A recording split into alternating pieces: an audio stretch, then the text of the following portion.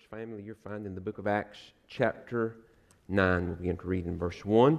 And for a few moments this morning, I want to speak to you on this subject, real salvation. Real salvation. Acts chapter 9. And we'll begin to read in verse number 1 this morning. There the Bible says, Then Saul, still breathing threats and murder against the disciples of the Lord, went to the high priest and asked letters from him to the synagogues of Damascus, so that if he found any who were of the way, whether men or women, he might bring them bound to Jerusalem. And as he journeyed, he came near Damascus, and suddenly a light shone around him from heaven. And he fell to the ground and heard a voice saying to him, Saul, Saul, why are you persecuting me? And he said, Who are you, Lord? Then the Lord said, I am Jesus, whom you are persecuting. It is hard for you to kick against the goads. So he, trembling and astonished, said, Lord, what do you want me to do? Then the Lord said to him, Arise and go into the city, and you will be told what you must do. And the men who journeyed with him stood speechless, hearing a voice, but seeing no one. Then Saul arose from the ground, and when his eyes were opened, he saw no one, but they led him by the hand and brought him into Damascus. And he was 3 days without sight, and neither ate nor drank. But now there was a certain disciple at Damascus named Ananias, and to him the Lord said in a vision, Ananias. And he said, Here I am, Lord. And the Lord said to him, Arise and go into the street called Straight, and inquire at the house of Judas for one called Saul of Tarsus, for behold, he is praying. And in a vision he has seen a man named Ananias coming in and putting his hand on him so that he might receive his sight. Then Ananias answered, Lord, I've heard from many about this man, how much harm he has done to your saints in Jerusalem. And here he has authority from the chief priest to bind all who call on your name. But the Lord said to him, Go, for he is my chosen vessel of mine, to bear my name before the Gentile kings and the children of Israel. For I will show him how many things he must suffer for my name's sake.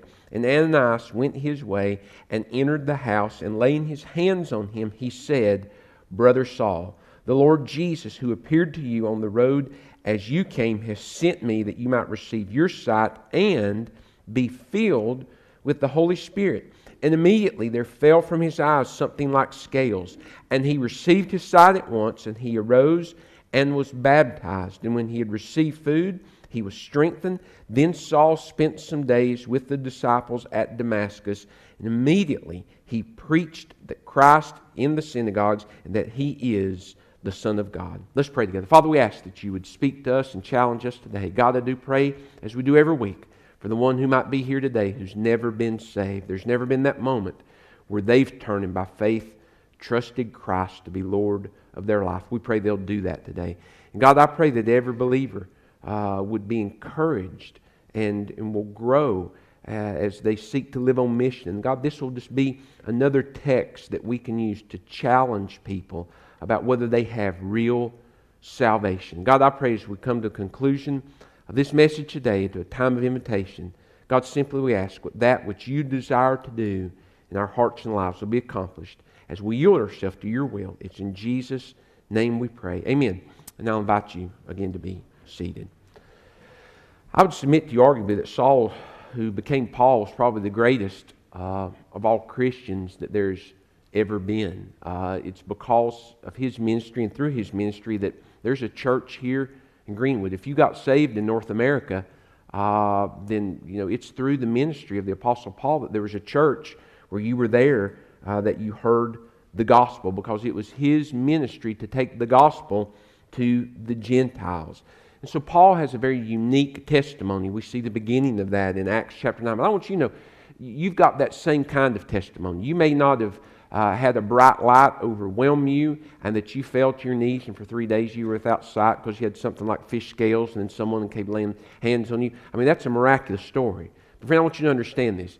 Every testimony is just as miraculous as that one. The greatest miracle and the greatest work of God is when a sinner is born again and regenerated by faith in the Lord Jesus Christ. And so your testimony is important, and you have a story to tell. In verses 1 through 20, they reveal the testimony of the Apostle Paul. And there's three truths that really mark his testimony, that if you've really been saved, they're going to mark your life as well. Number one, I want you to notice that religion cannot save you. Religion cannot save you. You know, the Apostle Paul, whose name here is Saul, he was raised a Pharisee. He grew up under those teachings. Remember, at the conclusion of the minor prophets, there's about 400 years of silence, known as the intertestamental period, between the end of the Old Testament and the New Testament. And that's when the Israeli religion, as far as the Judaizers and the beginning of the Pharisees and the Sadducees, that's really when that really began to grow, the doctrine of the Pharisees. And that's the religion that the Apostle Paul was brought up under. In Acts chapter 22 and verse 3, he sat at probably the greatest religious teacher as far as the Jews considered the Pharisees, and that was at the feet of Gamaliel. He sat under his feet, and so he would have been the Billy Graham of the Pharisees and the Sadducees. And that's where Paul went to Sunday school. And so he didn't accept Christ. He didn't receive Him. He continued. He was part of those when Jesus said, John says of Christ, He came into His own, and His own received Him not. That included the Apostle Paul. That was Saul. He rejected who Christ was. And so he saw Christ as a threat to the religion of the Pharisees and the Sadducees, the Judaic religious system of the day. And so because of that, verse number 1 says, he wreaked havoc upon the church. Look what the Bible says again in verse number 1. Then Saul, still breathing threats and murder against the disciples. Remember, in Acts chapter 7, we see that everyone that stoned Stephen, they laid their clothes at the feet of a certain individual to watch him and say, hey, watch my jacket. Hey, watch my coat. Me and you know your wife says this to you all the time. Here, hold my purse. So it was Saul who watched everybody's goods while they went and picked up rocks and stoned the first martyr of the church. And he was consenting unto his death. He thought that it was a good thing that Stephen was dying because of the message that he had just preached. It was a message that Paul would later preach, that Christ did die, that He was raised from the grave, and that there was only one way to be saved, and it was through Him.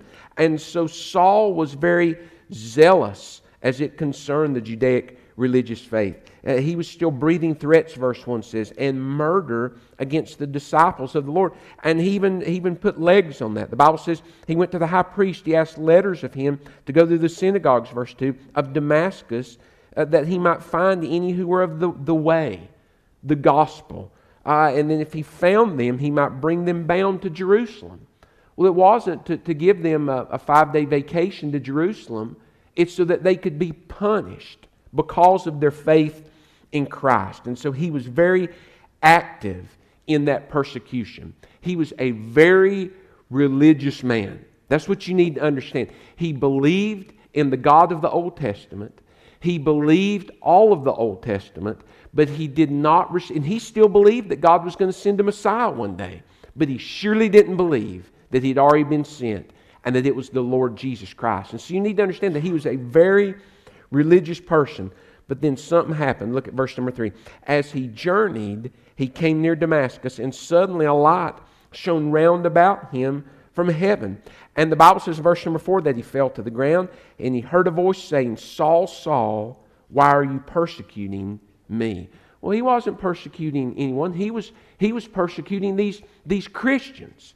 He didn't believe he was persecuting God, but look what Jesus said. And he said, who are you, Lord? And the Lord said, Jesus said, I am Jesus whom you're persecuting. So it wasn't just these individuals that he was bringing havoc against.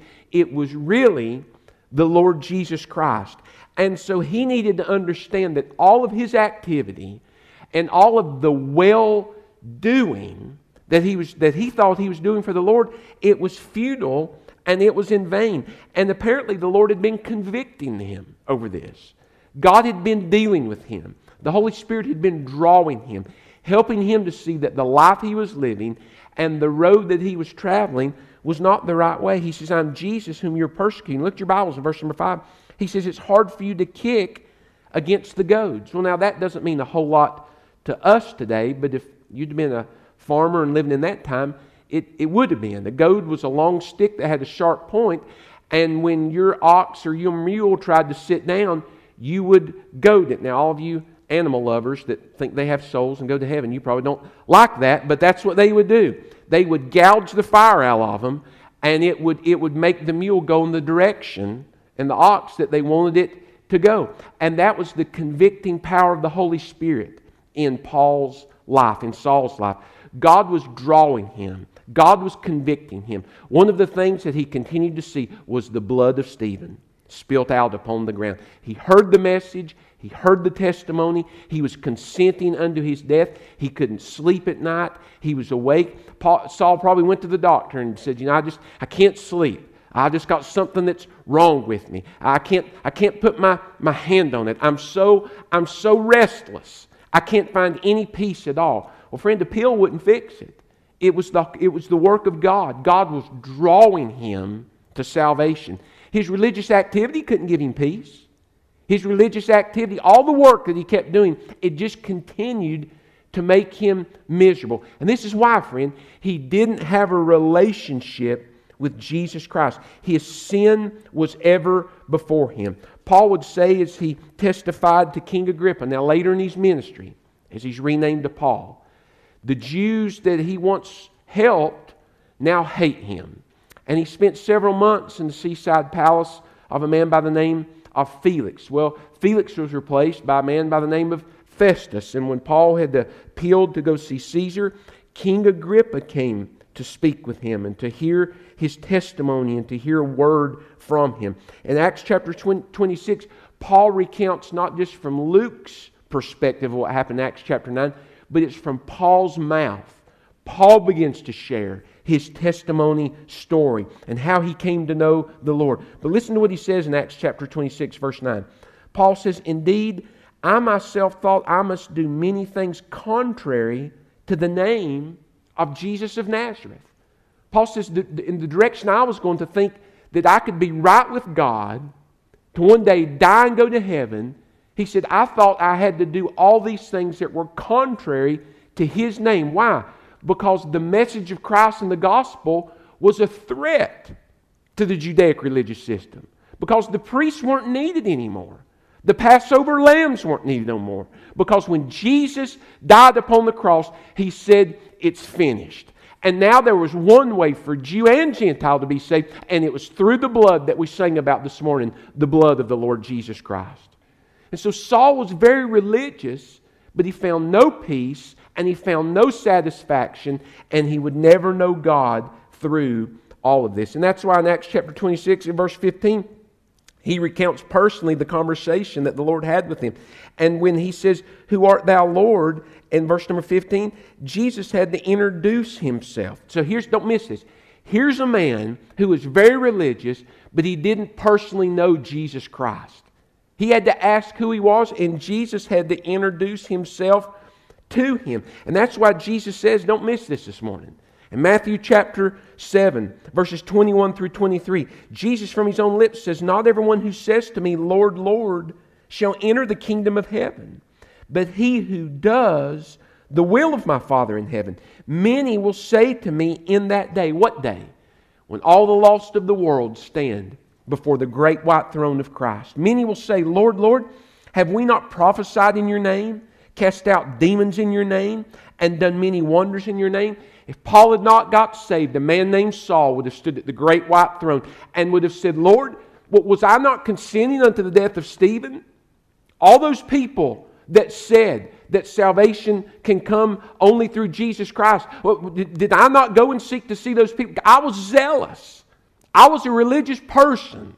Everything I did in the name of Jehovah God. Why am I here? Now listen to what Jesus says. He will say to all those people who were religious but lost. He says, "And now I'll declare to them, I never knew you. Depart from me, you who practice lawlessness." I want you to listen to me this morning. You can be religious, but that activity better be the result of a relationship that you have with God through His Son, the Lord Jesus Christ. If you don't know Jesus, you're lost, friend. And He better know you through a personal, saving relationship. And listen, that's the damning truth about the doctrine of the Good Baptist. Hell's going to be full of Baptist people who sat on pews, who came to Sunday school, who stood up in testimony time and just said, well, I just want to say I love the Lord. And then they began to spout off all of these things. And so they could tap their toe to every song. They knew every gospel song that had ever been written. They'd done all kinds of work within the church. But the one thing missing, friend, that separated them in eternity, where they spent eternity, was that they never received Jesus Christ to be Lord of their life. They were religious, but they were lost. And religion is the one thing Satan uses here in the South to blind people and to make them think that they're okay. And it will help you as you seek to live on mission. You better realize that you're surrounded by people every single day who grew up in church, who grew up around church, but they were never born again. We saw this in the life of Joab on Wednesday night, and sometime we're going to preach that whole message so the whole church can hear it. But Joab was a man, he was brought up in David's family. David is a type of Christ. David was the first king to sit upon the throne in Jerusalem, and Jesus Christ will be the last king to sit on the throne in Jerusalem. Joab was brought up in the family of David. He knew all about David. He had an affection for David, but he never received David to be his personal king. Joab did many things for David. He had service. He was warring. But at the end of his life, the judgment of David fell on Joab because Joab never loved David with all his heart, soul, mind, and strength. And I'm telling you, hell's going to be full of people that sat on Baptist pews, that called themselves Baptists. When their obituary was written, it'll have that they attended such and such a church. I read one the other day, it says, she was of the Christian faith. That's what it said about the woman. But friend, none of those things matter unless first there's a personal relationship with God through Jesus Christ. If you see that this morning, will you say amen? So you've got to understand that. Because doctrine that's been preached for years will just come forward, and sign a card, and we'll baptize you, and then just work, and heaven's where you'll go. No, Jesus said, except you repent, you must receive Jesus. You must be born again. You must be born again. So religion can't save you. The second thing you need to see from Paul's testimony is that repentance and faith are necessary. The two things you've got to explain to someone when you're sharing a gospel presentation is one must repent of their sin, and then one must by faith trust Christ to be Lord of their life. As we do so many more things now online. I refinanced a house, and then I put a mortgage on the house, and we're selling the one that we had been living in. Do you know I never signed the first piece of paper to do that? I did everything on my telephone. Every bit of it. You can sign electronically on your phone, but you got to be careful because you end up reading 60 pages of all this little fine lawyer print that'll make you go blind. It's all these confusing terms and conditions.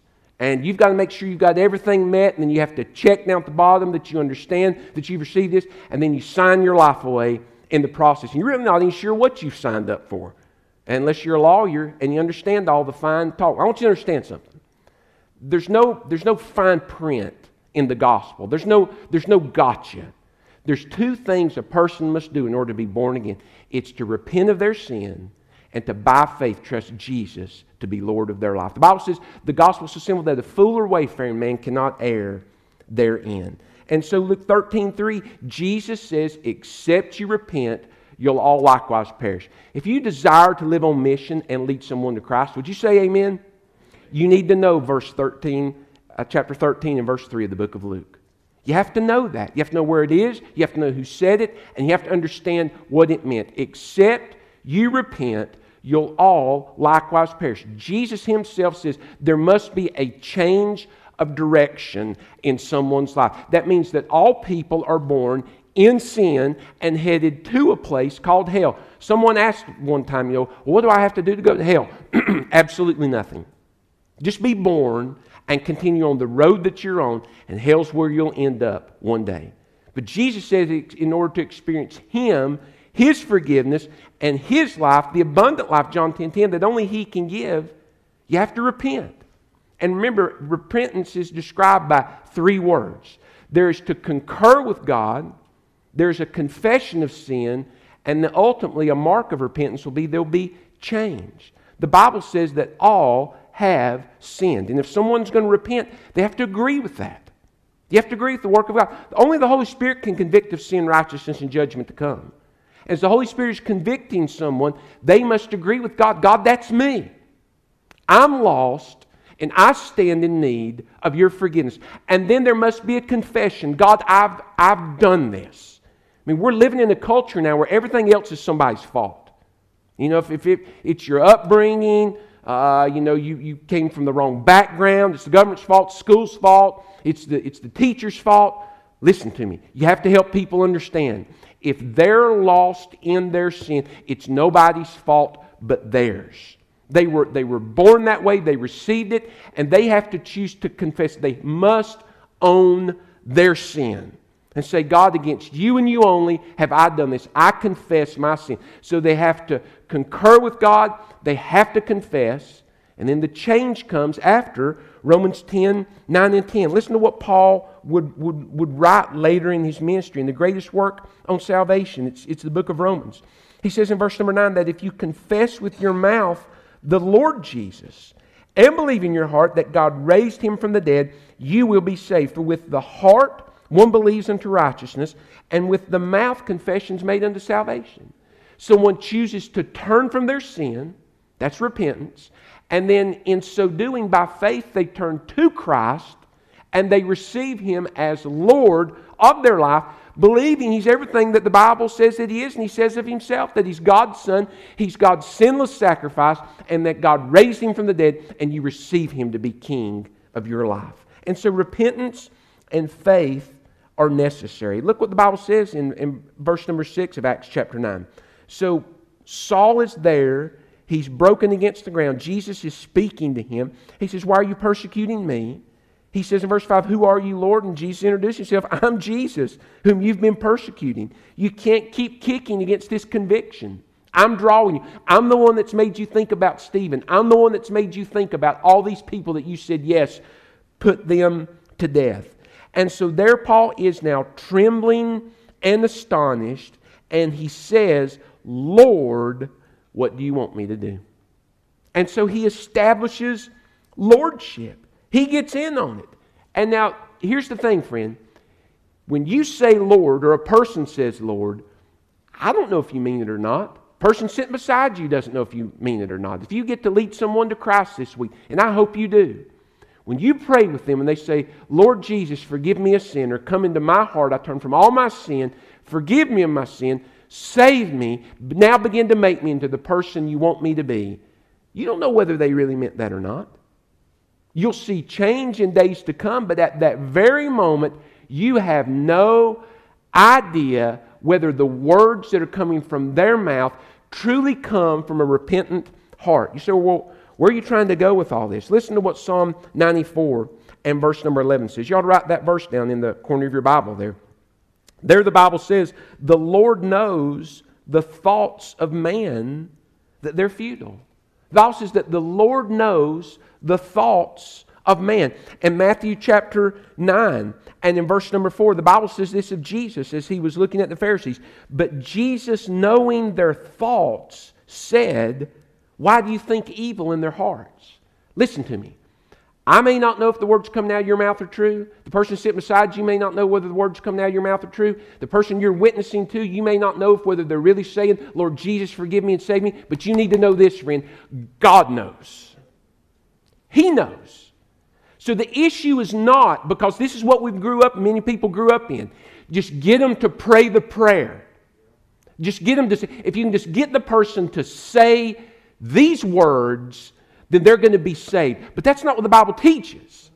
The Bible teaches those words must be a reflection of a repentant heart that truly wants Jesus to be Lord of their life.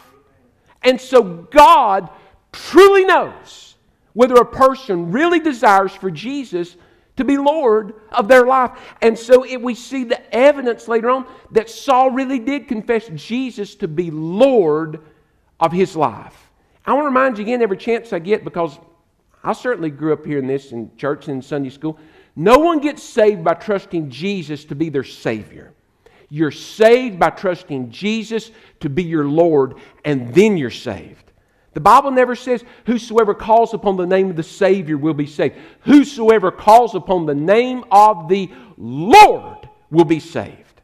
There's all kinds of people I'll meet, man. They're glad Jesus is their Savior. They trust, but they don't want Him to be Lord of their life. And that's all the crowd in Matthew 7. They believed in Jesus. They believed He died on the cross, but nobody was going to tell them what to do. Nobody would be Lord of their life. Repentance and faith are necessary. It's not about choking somebody down and getting them just to say words. It's about words that are reflected from a truly repentant heart. You know, in 1 Corinthians chapter 3 and verse number 20, to the church at Corinth, Paul would write those same words from Psalm 94 and verse 11. He was reminding that church that God knows your hearts. He sees your thoughts. He knows exactly what they are. He knows your motivation for ministry. He knows your motivation for confessing Him as Lord of your life. It was so with Paul. He really meant it. And the evidence was that he was a bondslave to Jesus Christ. Acts chapter 16, verse 17. Romans chapter 1, verse 1. Galatians chapter 1 and verse 20. Paul said, I am a bond slave to the Lord Jesus Christ. What do you mean? He says, on the road to Damascus, I laid my life down and I never picked it up again. He says, I just began to follow Christ and let Him live the life through me that He wanted to live. How did that come about? Listen to me. Through repentance and faith. That's how. As he turned from the old life, from being Saul, he turned to Jesus Christ in the new life. He surrendered his life to Christ's lordship. He became a bondslave to Jesus Christ. And so really the road that he was on, it was kind of an object lesson. You know, he ended up going on to Damascus, but he didn't go for the same reason. Paul was heading down this road to Damascus to see people put in handcuffs and brought into captivity, either in prison, but ultimately put to death. That was his life. It was a picture of his life. Religious, but lost. But on that road, he had a head-on collision with Jesus Christ, and he turned and he gave up to God's will. He would later write in Philippians chapter 2 and verse number 5 that we're to have the mind of Christ. He says, let this mind that was in Christ Jesus be in you also. Well, what kind of mind? Philippians chapter 2 and verse 8 says, and being found in the appearance of a man, he, Jesus, humbled himself and became obedient to the will of God, even to the point of death. Christ is our example.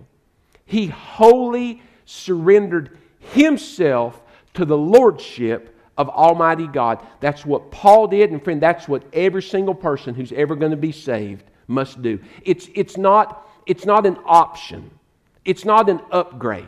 You know, we live in a day of upgrades. You've always got the bottom line that you can buy. That's just the person you're buying from trying to get you in the door. But then they'll try to upsell you. You know what upselling is? Everybody try to upsell you? Well, I had a guy try to do it one time without me even knowing. I went and bought a pair of boots, and he said, here, let's try them on with these. And so he went and got a pair of these insoles and took them out of the package and put them in there. I thought, well, that's nice of him. I thought, that's really kind. I must do that for everybody. And I was young when this happened. And so I put them in. I said, well, boy, that does feel better. I said, that's nice. And so we got to the cash register, and he rang up the boots, and then all of a sudden he rang up the insoles. And I said, now, wait a second. I didn't buy those insoles. He said, well, oh, yeah, that's what we put in there. I said, well, I didn't ask for those. And I said, you're trying to upsell me.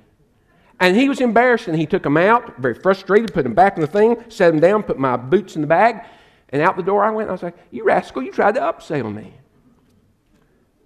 Listen to me. Lordship isn't an upsell.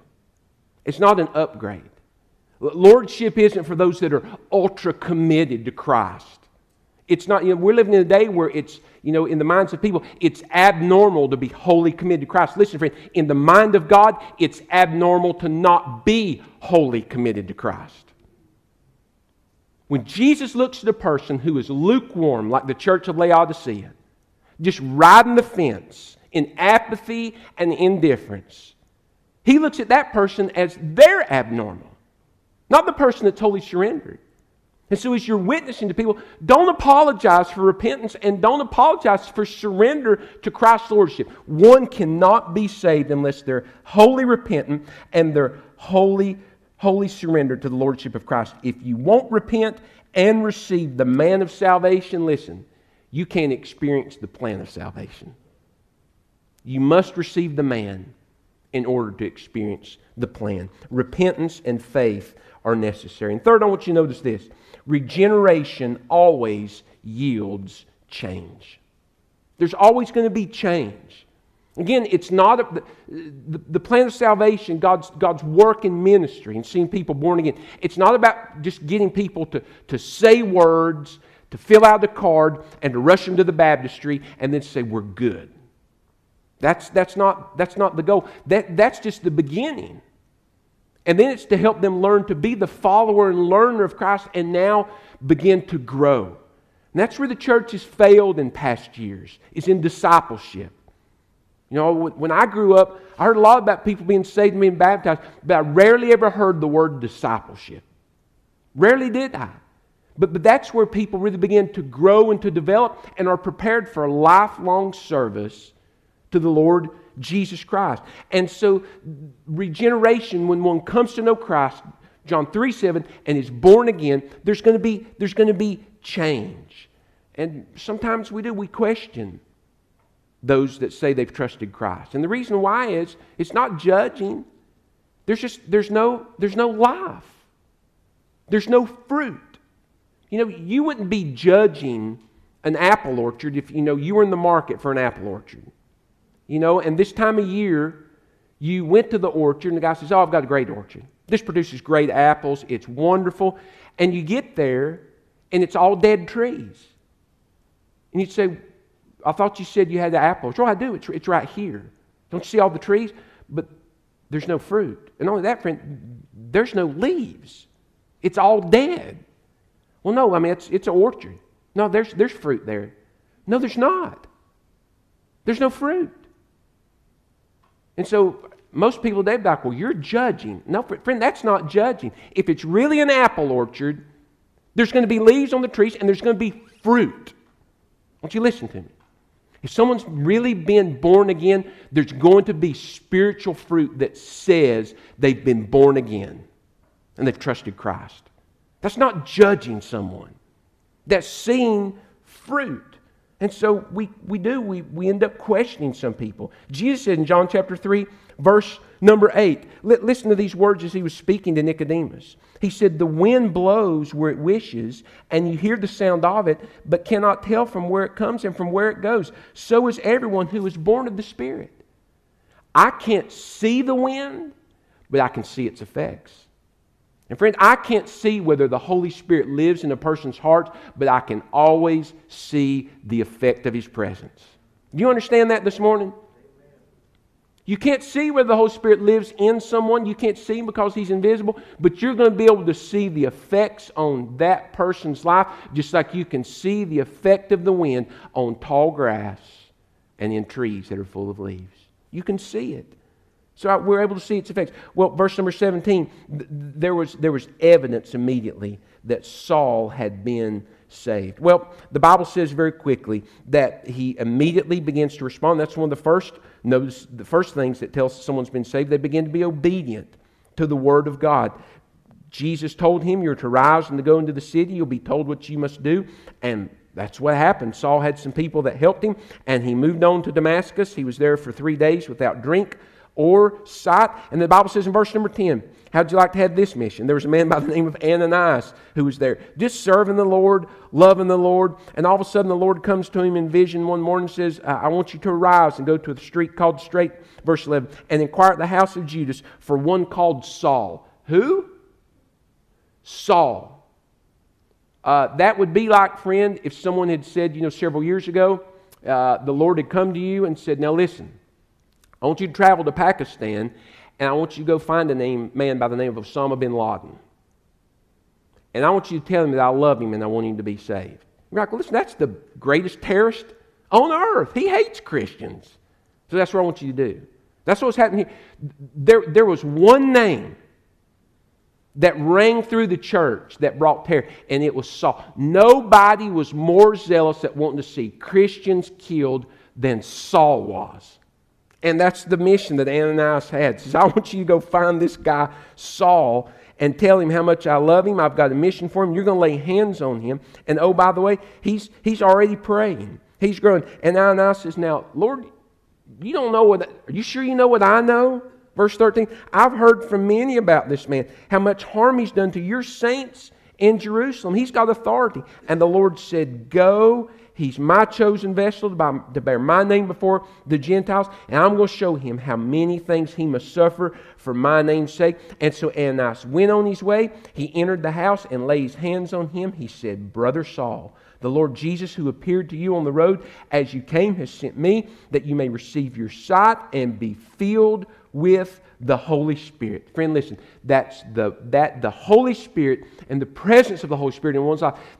He's the one who brings about regeneration. He's the one who gives you the power to know God and to serve God. And so it's the first mark of maturity is the presence and the work and the filling of the Holy Spirit. And then notice the change it becomes now. Not only is he now filled with the Holy Spirit, the Bible says immediately, verse 18, there fell from his eyes something like scales, and he received his sight at once, and he arose, and he was baptized. Baptism is the first act of obedience in the life of a believer. I want you to understand something. Baptism is not optional.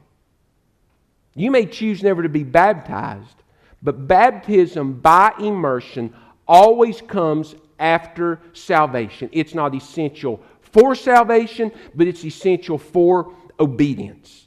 And I'm just talking to you straight this morning because I love you. If you've been saved but you've never been baptized by immersion, you're out of fellowship with God today. You have to be baptized by immersion. James 4:17 says, to him that doth do good and doth not, to him it's sin. To not be baptized by immersion after salvation is to have sin in your life between you and Jesus. It's not something you think about or you pray, but you wait. The Bible says immediately he did that.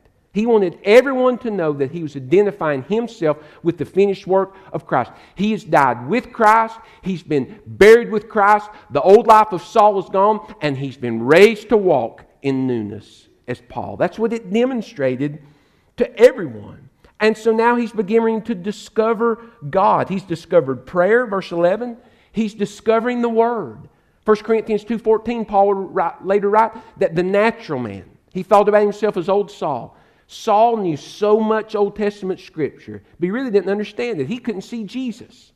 But now the Holy Spirit lives within him. The natural man perceives not the things of God, neither can he know them, for they're spiritually discerned. Now that the Holy Spirit lives in Saul's life, he's able to read all that Old Testament Scripture, and it just starts coming to life. And now he's joining himself to other Christians. Now he doesn't want to kill them. He wants to spend time with them. Look what the Bible says in verse number 19. After he was baptized, he received food. He's a Baptist. And he was strengthened. Then Saul spent some days with the disciples at Damascus. He wanted to be around other like-minded believers. Now, fence-riding believers, they'll drive you nuts.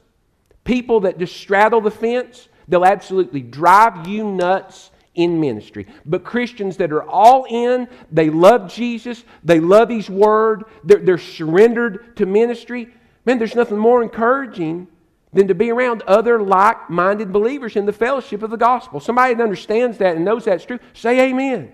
There's nothing like it. I mean, it's just so encouraging to be around other like-minded believers. Not sit and talk about all our aches and pains and what's hurting and just gripe about this and what's wrong with country and politics and all these other things, but just to sit around and talk about the goodness of God and the Lord Jesus Christ. There's nothing like that. And so now he doesn't want to kill Christians. He wants to grow with Christians. He's changed. It's a work of the Holy Spirit. And not only that, friend, he got busy doing what God commanded him to do. Look at verse number 20. The Bible says, immediately he preached Christ in the synagogues, that he is the Son of God. Why was he doing that? Because that's what God told him to do. And so he just immediately begins to start serving God. The old life's gone. The new life's before him. And he starts in just simple baby steps being obedient to what God's called him to do. He went to where all of his old buddies were, his old Judaizer buddies, and those that hated Christians said, hey, look, I need to talk to you. The way we used to live, it's wrong. I've been saved. I've trusted Jesus to be Lord of my life. He is the Messiah. He is God's Son. And God did raise him from the grave because he spoke face to face with me and he changed my life. And you need to receive him too. He just went and began to share that message. Regeneration always yields change. There's going to be a change of life, a change of direction, a change of appetites. He preached Jesus with his life and with his lips. And I appreciate this too. Look what the Bible says in verse number 22 of Acts chapter 9. The Bible says, and Saul increased all the more in strength. It wasn't just a 6-week experience and then he was gone. It wasn't just an emotional decision. He didn't write a book about the light. In his experience being blind for those days. What it's like to have fish scales on your eyes and develop a sport group for other people with fish scales on their eyes. He didn't do that. It wasn't just this emotional thing.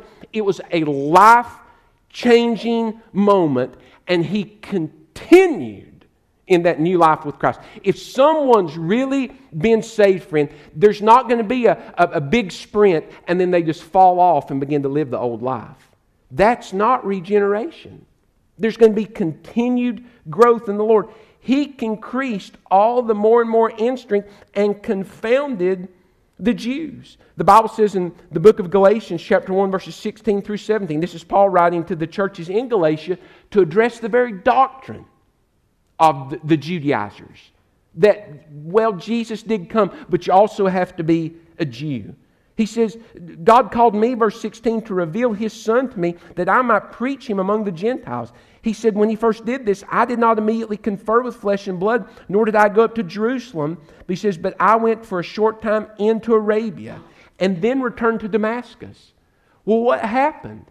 He went off into Arabia where he communed neither with flesh and blood. That is, he just God alone with God, and all of that Old Testament Scripture began to come alive.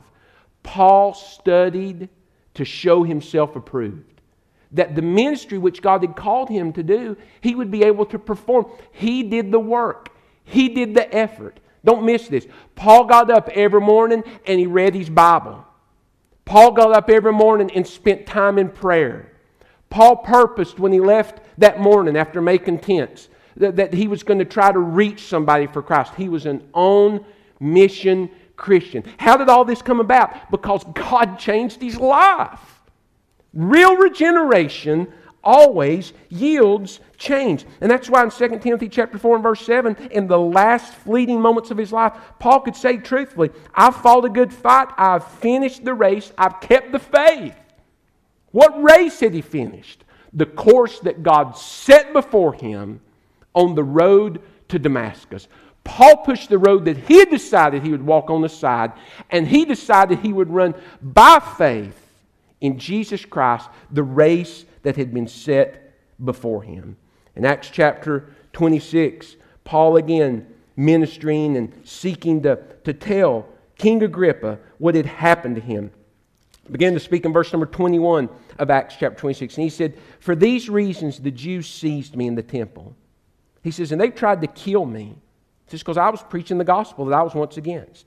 But Paul says, therefore, having obtained help from God, to this day I stand witnessing both to small and great, saying no other things than those which the prophets and Moses said would come. What's Paul saying? He says, I preached the Word of God, and I was faithful to the Word of God, and I was faithful to the will of God. Don't miss this. How did all of that come about? Because when Paul repented and Paul trusted Jesus to be Lord of his life, he was spiritually born again. And there was a change that took place because Saul died and a new man was born inside his body. It was Paul. And the Holy Spirit began to live that life through him. And that's why in 2 Corinthians chapter 5 and verse number 17, Paul would write, thinking back on his own life. He would say, therefore, if any man is in Christ, he is a new creation. Old things have passed away, and all things have become new. Regeneration always yields change. You know, a verse, passage of Scripture you need to write down. And I hope one will grip you this morning if you've never been saved. Jesus says, Matthew chapter 7, verse 21. And that, you know, I hope it's true in your Bible. It is in mine. These words are in red. Does that mean that Matthew said this? Who said this? Who? Jesus Christ said this. Jesus said, not everyone who says to me, Lord, Lord, shall enter the kingdom of heaven, but he who does the will of my Father in heaven. What's the will of God? Be born again. Surrender to the new life that He has for you. Many will say to me in that day, Lord, Lord, have we not prophesied in your name, cast out demons in your name, done many wonders in your name? The equivalent for us today was a member of the church, served in VBS, all the various things that are tied to the church. I did work for the church. I believed in God. But Jesus will declare to them, I never knew you. Depart from me, you who practice lawlessness. Are these truths a reality in your life today, friend, in the Apostle Paul? Have you really been born again? Have you really repented of sin and by faith trusted Jesus to be Lord of your life? And is there change? Remember the 3 marks of real repentance? To concur with God, to confess your sin, and then what's the result that comes about by surrendering your life to Jesus Christ? Real repentance toward Christ and faith and surrender toward Him always yields what? Change. There's going to be change. Is there change in your life? Friend, listen to me. You're going to stand at 1 or 2 seats one day. Won't you listen? You're either going to be at the judgment seat of Christ or you're going to stand at the great white throne. There's no other place you'll be but those two. If you've trusted Jesus wholly to be your Lord and Savior, you'll stand at the judgment seat of Christ and give an account for what you've done in ministry. But listen, if you've never been born again, you're going to be at that Matthew 7 crowd at the great white throne. And you don't have to. If you've not truly trusted Christ to be Lord of your life, repenting and trusting Him to be Lord over all of your life, then do it today and do it right now. Let's bow our heads and close our eyes. Have you really been saved? Have you really trusted Jesus to be Lord of your life? If you haven't, do it right now. Confess to Him the desire of your heart that you want to be saved.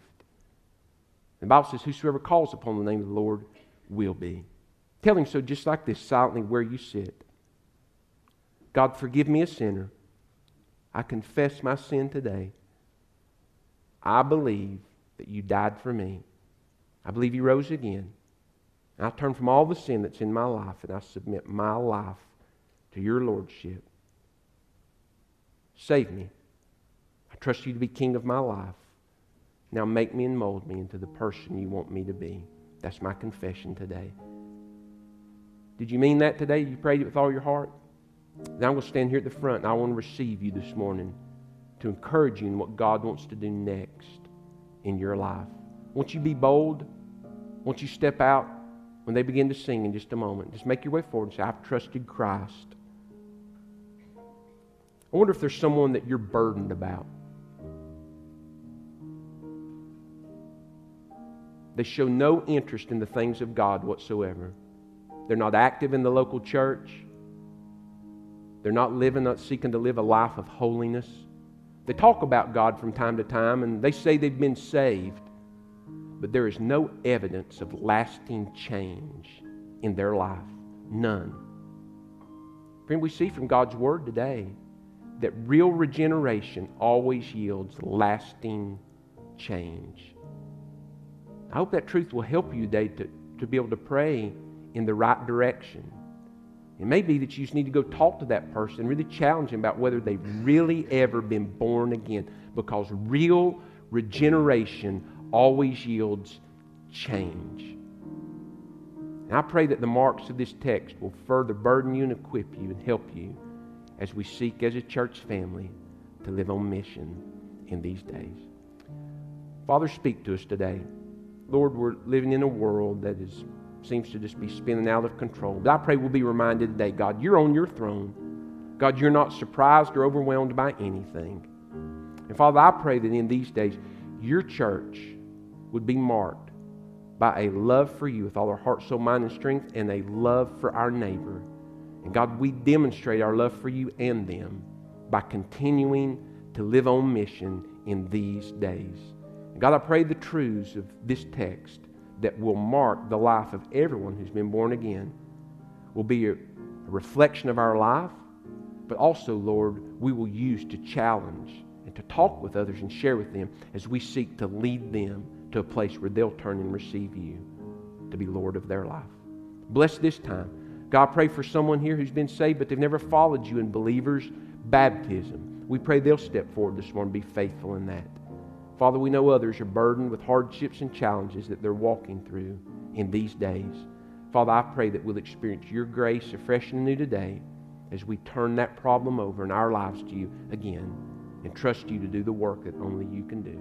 It's in Jesus' name we pray. Let's reverently stand to our feet. Heads are bowed.